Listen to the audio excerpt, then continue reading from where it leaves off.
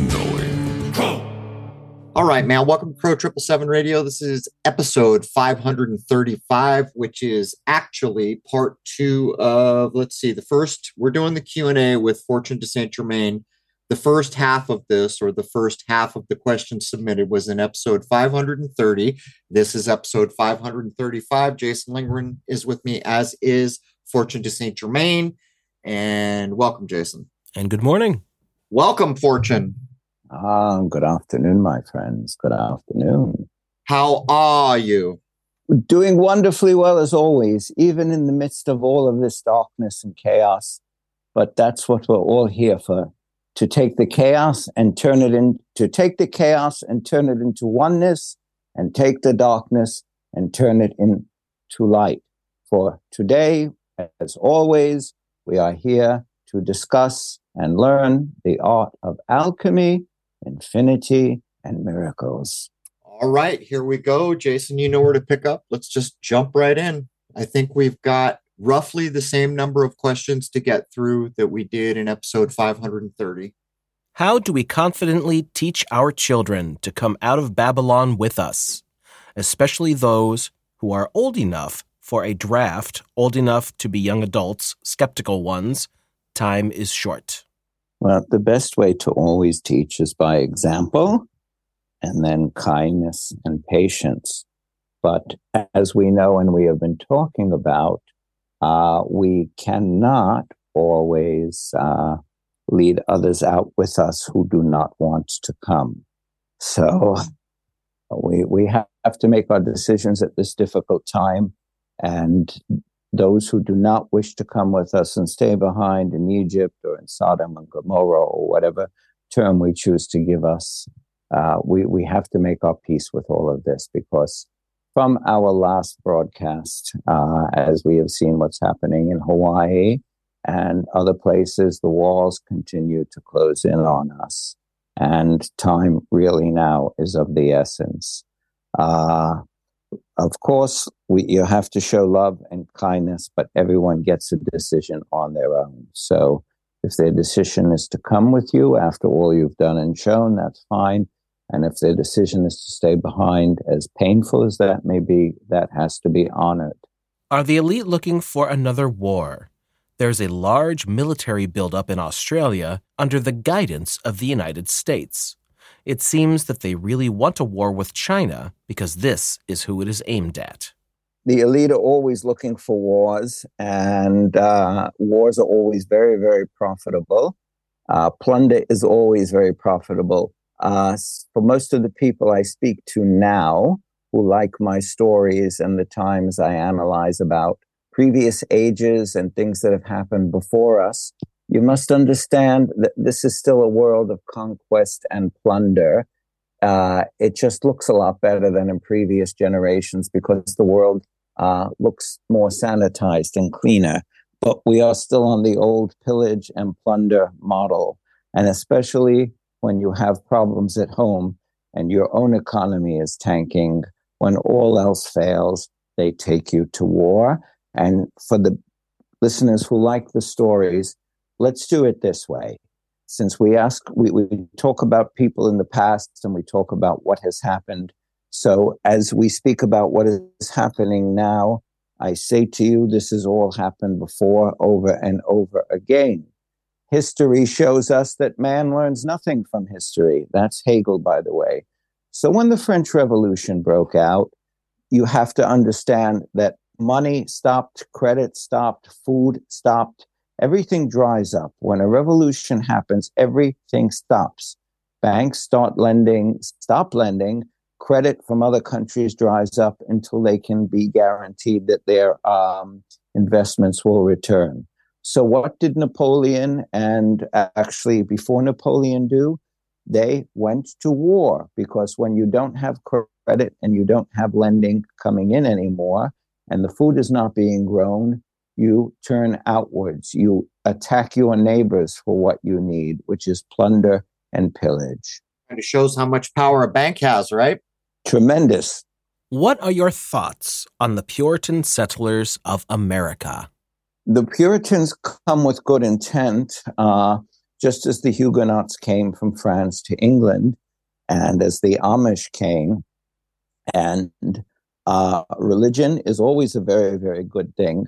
But unfortunately, in our world, when people get control of the game, they tend to scream that the game isn't fair because they are not in control, and that the game is they are the bad recipients of the game, meaning that they are being stamped on.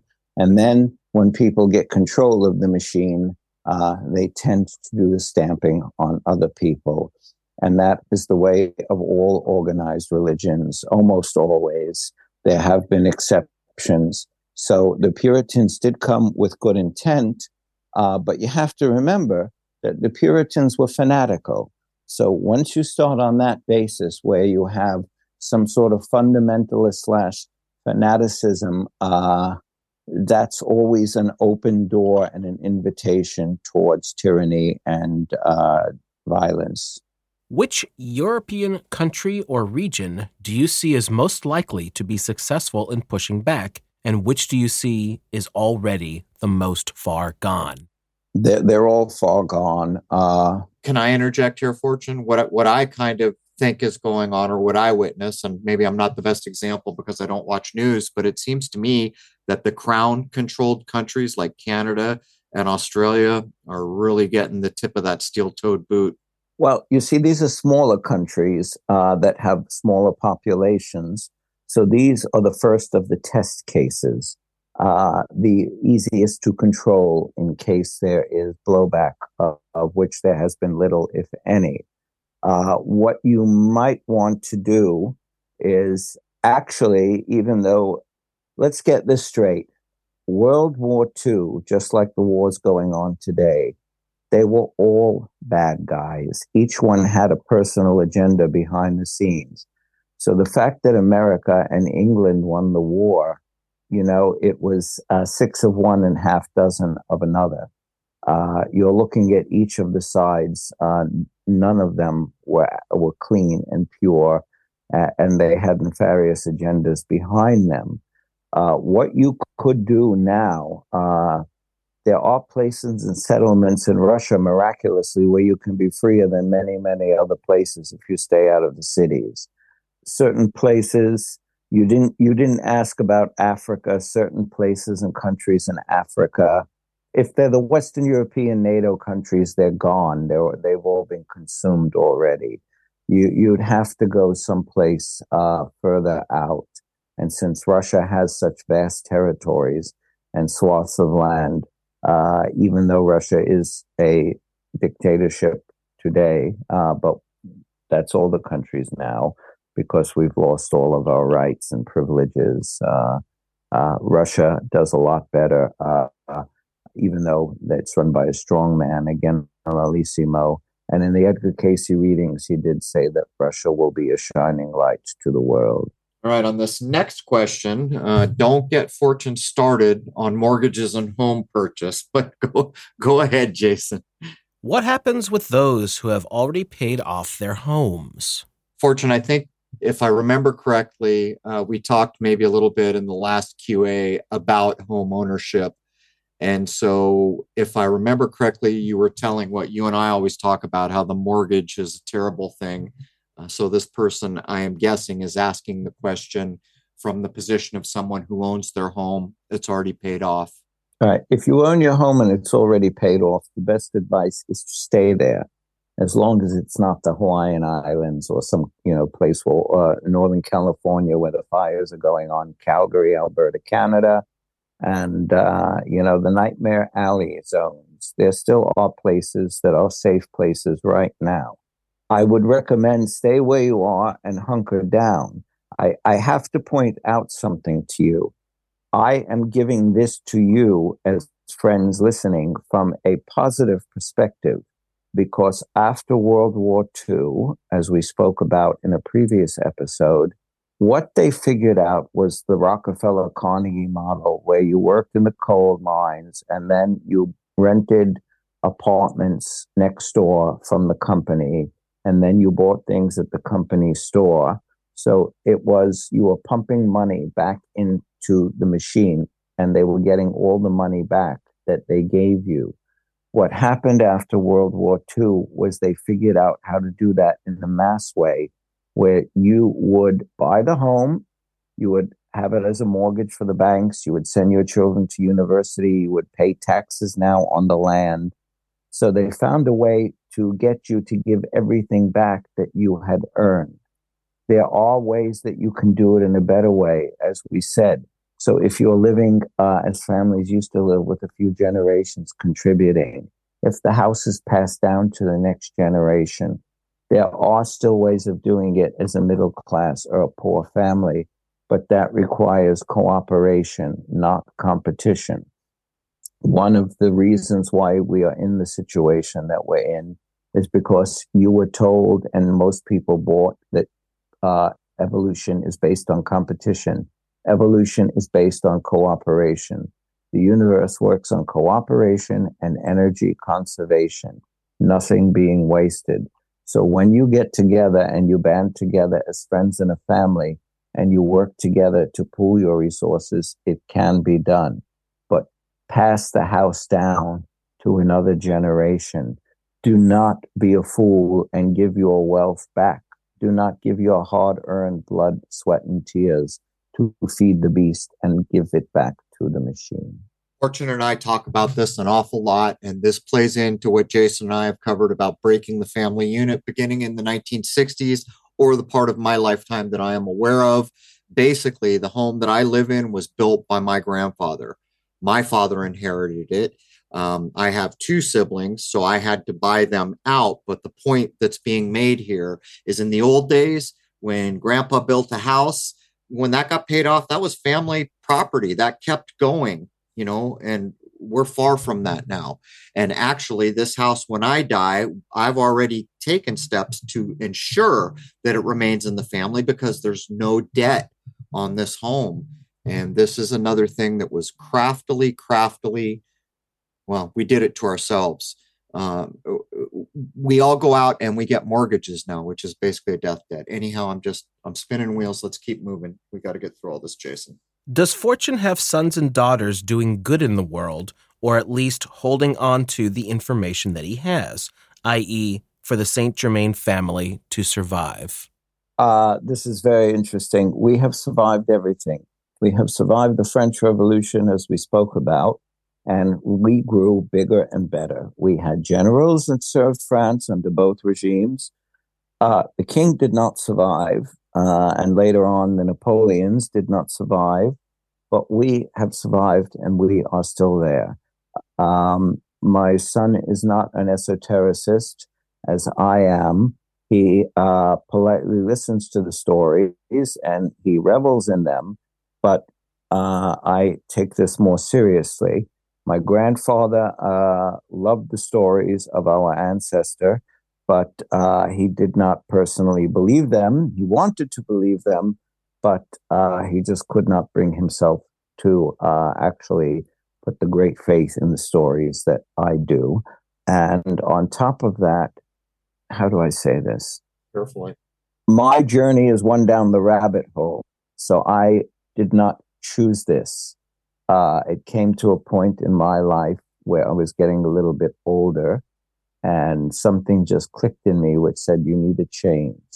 And some things were not working out, and my life had just, old doors were closed for me, and I had no choice but to do and become the person that I am now. So in terms of the esotericism and the eccentricism that goes with spirituality and all of this, there is one of the children that does believe in that, but his devil has taken a hold of him. That's not the favorite number one son that runs everything, but it's a middle child, and perhaps maybe one day he will overcome the devil because he has great faith in spirituality and Buddhism and religious tenets.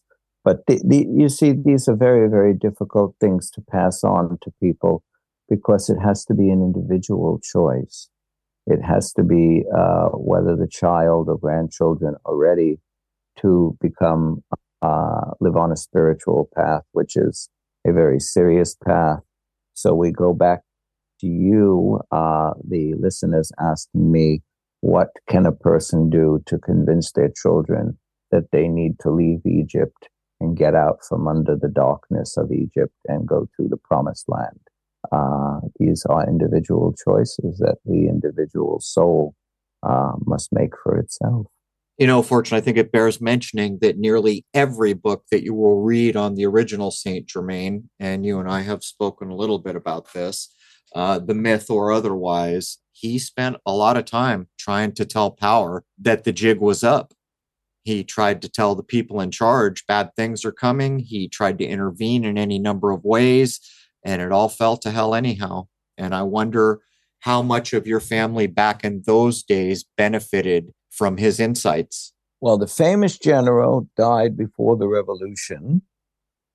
He was in retirement, and he was drummed out, retired early, because he wanted to introduce strict Prussian military techniques to modernize and make the army more efficient, which was not appreciated in his time, but it eventually was instituted into the army under the next generation and principally by Napoleon.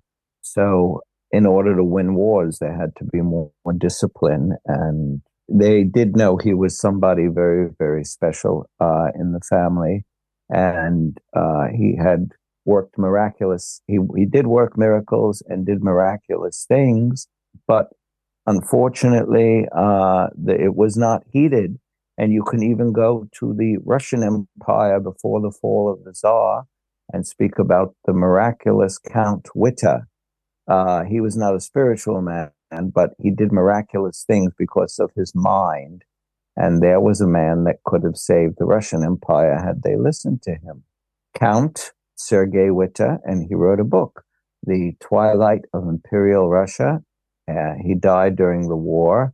And if you want to read about a genius of the early 20th century, we talk about Count Sergei Witte, but the same thing. Over 100 and something years later, he was not listened to either. Can you suggest any books, references, or insight into understanding heraldry and its esoteric meanings?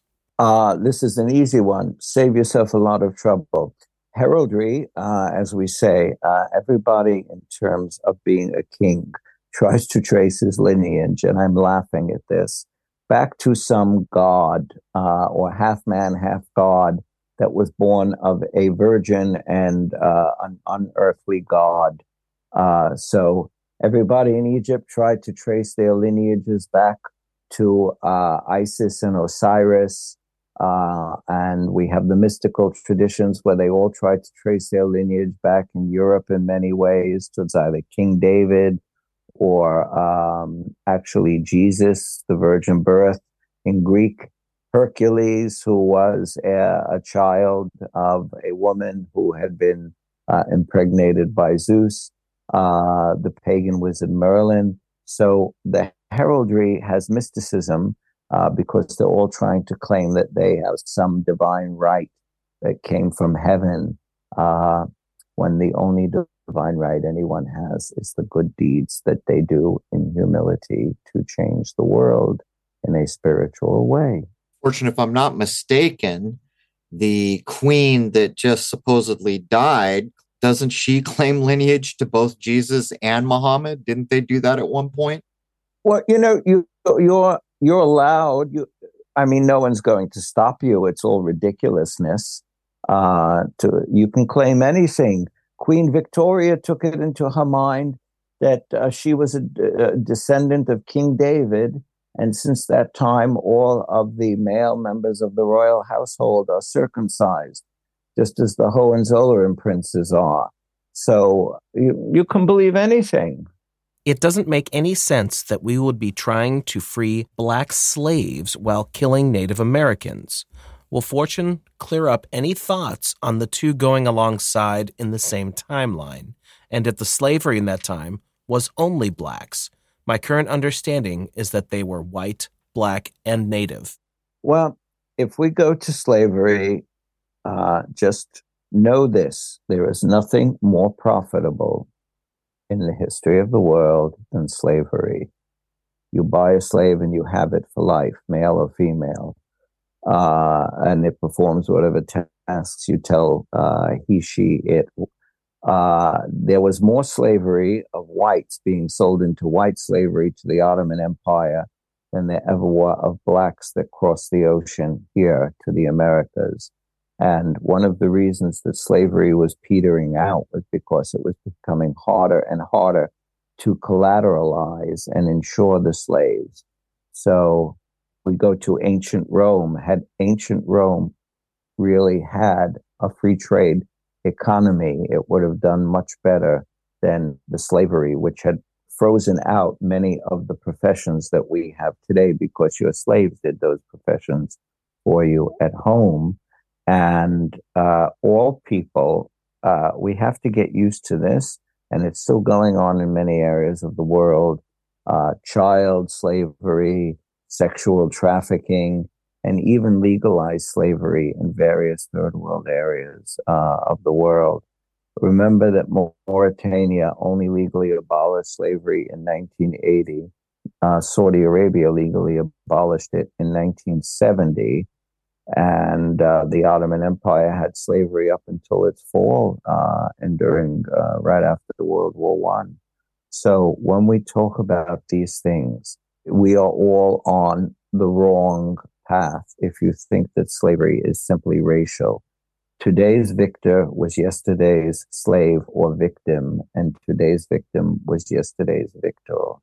We live in a hodgepodge world here where basically anything goes and whatever we allow. So there were actually black plantation owners who had slaves. It's not as cut and dry as we think it is.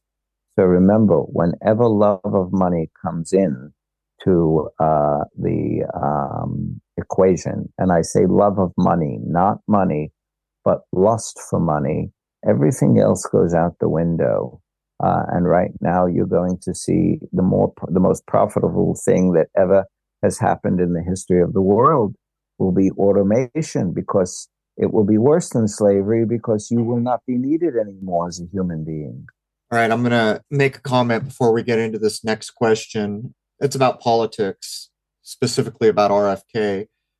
Go back and read the description for the last episode, 532. Read the description for that. I detect the red blue mind virus in this question. I detect someone searching for help where no help is coming forthwith. Our government is a corporation. Who does a corporation serve? If you don't want to listen to anyone in the world, go to 1919 Michigan Supreme Court. They will tell you who a corporation serves. It is, in fact, the shareholders. Our government is a corporation. Go ahead, Jason. Can you please give more information about the Kennedy family, particularly if they were trying to do good? Do you have an opinion on RFK Jr.?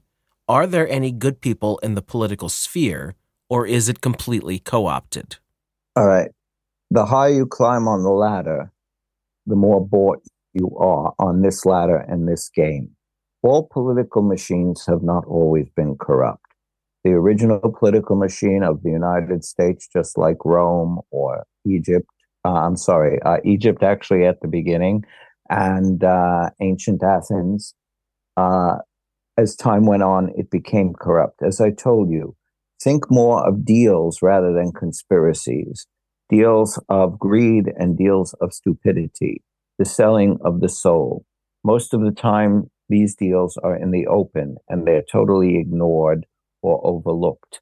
You go to the Kennedys, I would say you have to remember Ted Kennedy was a powerful senator who worked within and served the machine for many, many years.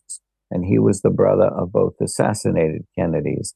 The Kennedys themselves as brothers were a mixed bag. Whatever their ideas or their politics were, you don't go assassinating people to remove them or because you don't agree with them. Once the assassinations start, that is Rome and Athens in its decline. You don't have to agree with people politically. As we said, the great days of Athens and Rome were about rhetoric and great debates and sharing ideas and having discussions in the Senate and trying to sway people in the field of ideas and through debate and discussion. So when you get to the Kennedys, I would say that they were a mixed bag. They were trying to get a hold on the machine because it had slipped through Eisenhower's hands. And as we said, the last person that had any control over the machine was Truman. So by the time the Kennedys got there, their problem was that they thought that he thought he was president and that he could actually do something about it. The person who had the most chance of doing anything to rein in the machine and destroy the CIA was Richard Nixon, because he knew where all the bodies were buried. He knew Washington inside and out, having been a vice president twice under Eisenhower, and then a senator from California when all these agencies were being set up under Truman. There were many things that were kept from the Kennedys, and that's why he instilled his brother in the Justice Department. So when he called down and he said to Bobby, I want this investigated and I want this taken seriously, get on it, that he would do it, instead of Trump calling down to Bob Barr, and Barr saying, you're absolutely right, Mr. President, we'll get on it, and then nothing was done. So you're looking at a mixed bag of things. Joseph Kennedy was a very shrewd, rough, and in many ways an unethical businessman. And the two Kennedy brothers wanted to do things in a little different way than the father did, because he was not the most savory character. So I hope that this answers the question for you. What does Fortune think of Thomas Paine? Well, the founding fathers all played a very, very good role. And I would warn everybody that just because people were part of certain societies at that time does not mean that those societies were co-opted, because they were not fully co-opted yet. Everybody has good and bad in them. So when we do spiritual readings on people, you ask, are they service to self or service to others? Everybody has a little bit of the darkness and the money lust in them, and the greed and the sex lust. These are part of living on our planet. And when we look at the people who founded the United States, the founding of the United States in itself is a hodgepodge. The founding of the United States is miraculous that it ever became founded, and that for the first few generations, you actually did have freedom and you were a sovereign citizen. So all of these people come together in a cauldron to try to iron things out. So one warning, do not look at everybody that belongs to certain societies at that time as being co-opted or evil, because the societies themselves were not yet co-opted. The Illuminists were a different story, and they had not yet co-opted the Freemasons. But look at what these people wrote and their heroic deeds and what they led the world into, because even though our democracy is gone and all of the old values are either almost dead or dying or gone totally, we would not even be able to be having these conversations right now if it were not the founding fathers and their love of Greco-Roman ideals and the great age of enlightenment, which was the 1700s. You know, I would add real quickly, everybody from that era that Fortune's referring to, how do you suppose they wrote their documents? Would have been handwriting, right? Cursive. Well, we live in the era where the children are no longer taught how to write or read handwriting. You can kind of see where we are. Go ahead, Jason. Is there a personage not widely known that Fortune considers worth researching? I'm laughing, Fortune. Count Sergei Witta of the Russian Empire. He was, as I said before, he became prominent with the Tsar's father, Tsar Alexander III. who, although he was a very strong leader and some say a tyrant, on his deathbed, he told Nicholas, his son, the last Tsar, to listen to Count Witte, for he was the noblest and smartest of all of the ministers. And actually, the last Tsar did not listen to him. Had he done that, Russia would have never entered the war, and it would have become a constitutional monarchy, and it would have saved Russia and the world a lot of problems. There are many, many people through the ages. You might want to look up the Professors Baird. They were history professors in the late early 1900s. They're great, great heroes of their time. They're basically forgotten. You might want to look up young Crow's favorite, Professor Budge, who was the greatest, a great Egyptologist and one of the greatest storytellers and the most invited guest in London in the Victorian and Edwardian eras to tell her stories at dinner parties and gatherings. Professor Budge. Let's see. Who else could we go to? The forgotten heroes. For those out there, I'm giving a homework assignment since the listeners have given me a homework assignment. For our next show, please send in a list of forgotten heroes or people that nobody has ever heard of that are heroes of history that are forgotten. And I know that there's no better listenership than Mr. Young Crow's.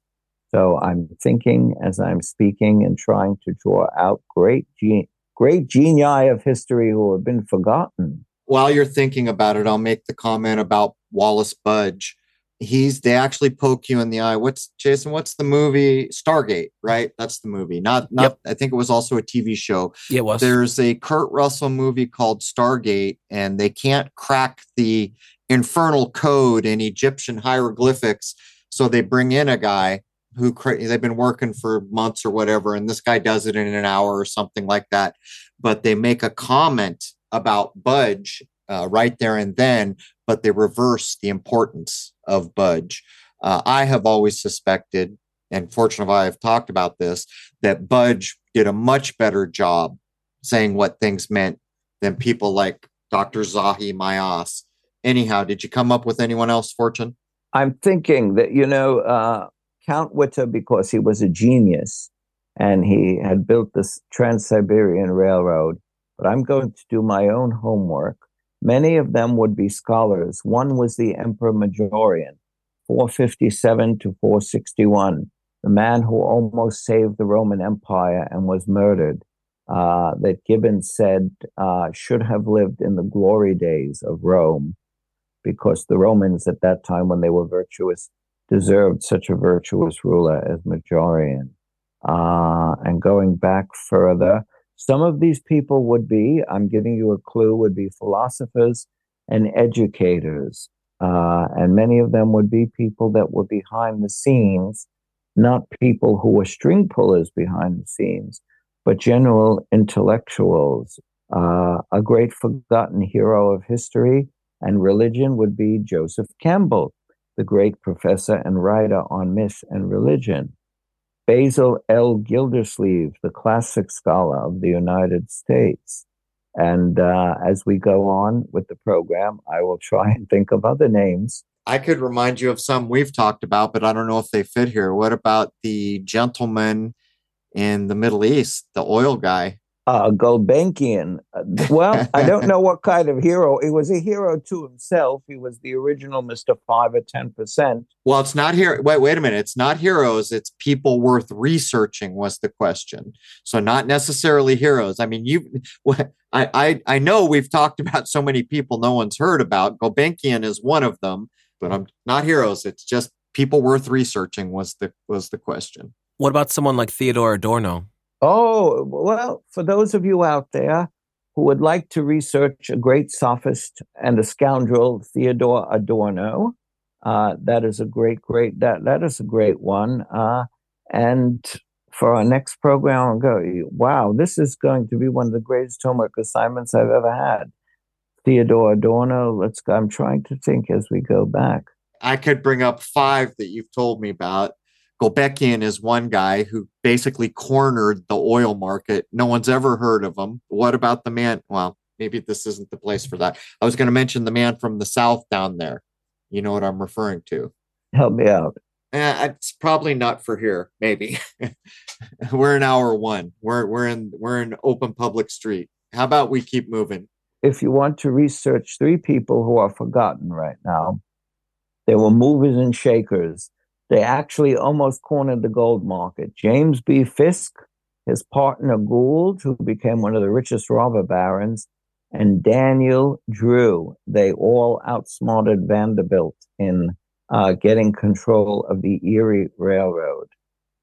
So they are some people to take a look at in terms of their business shrewdness. And they used the techniques that all the other robber barons had invented against them. And up until the time, nobody had made money faster than Jay Gould. And he was so hated, he had to have a food taster because he was quicker and smarter than they were. He used their own techniques against them. And then when they realized that he was using their techniques against them, they felt fooled and cheated because he had made fools out of them using their own techniques, and they didn't even realize it. Watering the stock comes from the way they used to put the cattle on the cars, and they would, before the cattle would go on the car and was weighed, they'd have the cattle drink as much water as it could. So they would weigh the cattle at higher prices. And then when they had gotten control of the Erie Railroad, Vanderbilt had felt so cheated and outsmarted that he said, I will break them. I will ship any amount of cargo on $1 per freight wagon in my railroad to break them. So Fisk and Gould said, well, we just can't compete with that. So we'll ship our goods on his railroad. What is the truth about the Holocaust and 6 million souls? This is a very, very sensitive topic that I am not going to discuss on the show. And it is a sacred cow. And I'll just give people a little bit of a hint. History always needs to be investigated, and we should always investigate all forms of history and discuss, because nothing changes more than the past. And that's through researching we learn more and more about history. This is a sacred cow, and nobody likes an idol to be broken. A very sensitive issue for many, many. And in just general, be very careful of taboo topics you're told that can never be touched or never discussed or never researched or contradicted because they're written in stone. So as we know that there is very little written in stone in this world, and that we need to research everything and to keep going into history to find out what really happened. I found very curious that General Patton said at the end of the war, we fought the wrong enemy, that he meant the real enemy were the Soviets, not the Germans. So just for everybody listening, I have a feeling part of what Fortune just said was for my benefit, because he knows that years ago I was told not to touch this ever. And well, I will not be censored entirely. I will add this. If you care to do research, you can still find, if you are diligent, 3 or 4 accounts prior to or before World War II, where there's a claim that 6 million Jews had been killed. With that, Jason, let's move on from this. I would add that the few people who are in the truth community who do look into this usually have bad things befall them, like Dr. Jim Fetzer. Risk versus reward, and this is not the place to die on a hilltop somewhere. I will quote President Garfield. He said, the truth does set us free, but first it makes us all very miserable. there you go. My question for Fortune is about the civilization that was in America just before it was discovered around 1492 or so. There's evidence on old maps that people lived all over America and built most of the old classical state buildings before Europeans arrived. These buildings were seen in the world fairs. I have also seen pictures of Egyptian artifacts and structures from the Grand Canyon. The amount of black slaves that existed could never have been transported with shipping and must have already been living in America. Does he know any true history of these people and or what happened to them? I don't know if that's entirely accurate. People claiming that there are buildings of grandeur in America, that's not proven as far as I've been able to find. Well, they're also making the assumption that what they just said is true. Anyhow, do you get the gist of what was said, Fortune? Basically, some of these stately buildings preceded arrival of the Europeans, and one of the places they were seen, according to this, was the World Fairs. I can talk a little bit about the Grand Canyon. I do know something about that, but go ahead, Fortune. Okay, let's do this. Very simple for those who love the esoteric questions and answers. 10,500 BC was the last time that there was the Atlantean culture that had branched out after its fall. Its technology waned it was about 10,500 BC. So it was about 500 years after the sinking of the last part of Atlantis that some of these colonies carried on and the technology existed.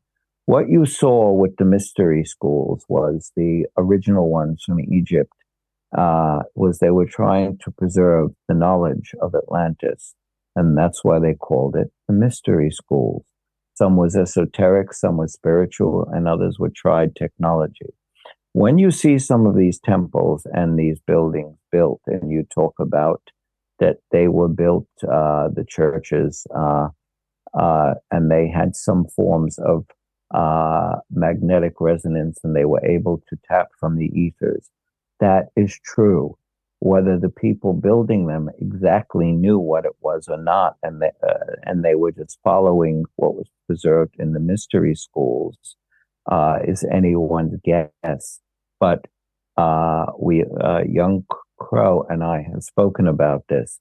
So when you see various things, and occasionally these things are turned on, and you see the electricity and power being generated, that is because that's the way these buildings were built from the previous times that were left over from the remnants of the Atlanteans.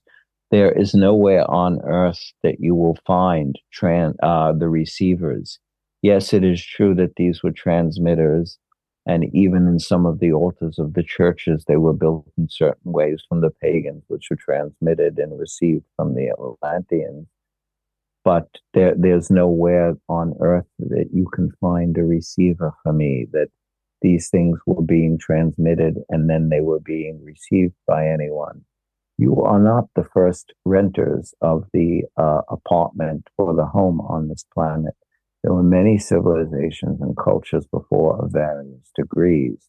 The last one that you know about was Atlantis, because that was the famous one that came from the readings of Edgar Cayce and the Awakening, and through Plato in the Timaeus of Athens was told to him by Solon, and the Egyptians that had recorded the Atlantean history that was left over from the reign of the gods, which was the Atlanteans who had come to settle various parts. So yes, there are pyramids all over the world because the Atlanteans were pyramid builders. And yes, the capstone also was a transmitter. They had multi-purposes. So these things do exist. As for the Tartaria thing and the mud flood, it's not there. You'd have to find some books, and you would have to find documents. There's nothing in the histories that point to this. In my kind way, I'm telling you that it didn't happen. All right, I will add on to the tail of that. Part of what you asked here is Grand Canyon. And first, let me say, so much of the mud flood, Tartaria, and other things, there are so many aspects that are truly important points much more important than whether there was a certain people or civilization or whatever the things get argued about, whether they were generating energy, what these buildings did. These are far more important. But in the Grand Canyon, so many things were covered up. In the Southwest, in general, any single person with a modicum of brain power and the ability to research old newspapers, which can still be found to some degree, you will find account after account of amazing things found in the Southwest. And almost every time, maybe not every time, this is what happens. Guy goes out, finds an amazing thing, says, oh my God, I'm going to change the world. I'm going back to get some funding. Lord, behold, he gets his funding. Guess where? The Smithsonian. The Smithsonian funds them. They go back on their next expedition. You never hear about it again. For anyone who's wondering about the Smithsonian, I believe, you guys can correct me if you know better, I think the vice president is the chair of the vice president of the United States is the chair of the Smithsonian. I think that's correct. Maybe I should look before I leave.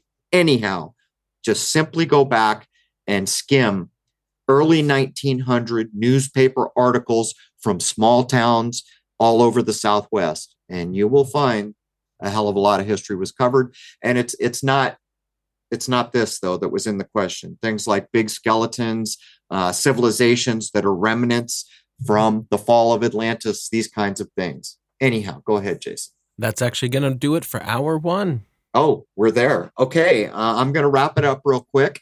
We're going to take a short break, come back for hour two. We've still got quite a number of questions to get through.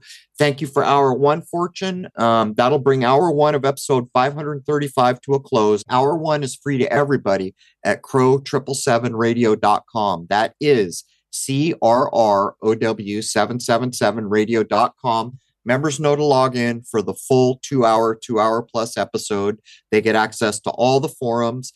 They get access to comments that are centric under every episode. The comments areas are centric to the episode, and they get free access to the 2 hour film that Jason created called Shoot the Moon, which includes all my scope work to include The Sun We Don't See. Near the end is the initial filming of what I call The Sun We Don't See, which is getting filmed an awful lot lately.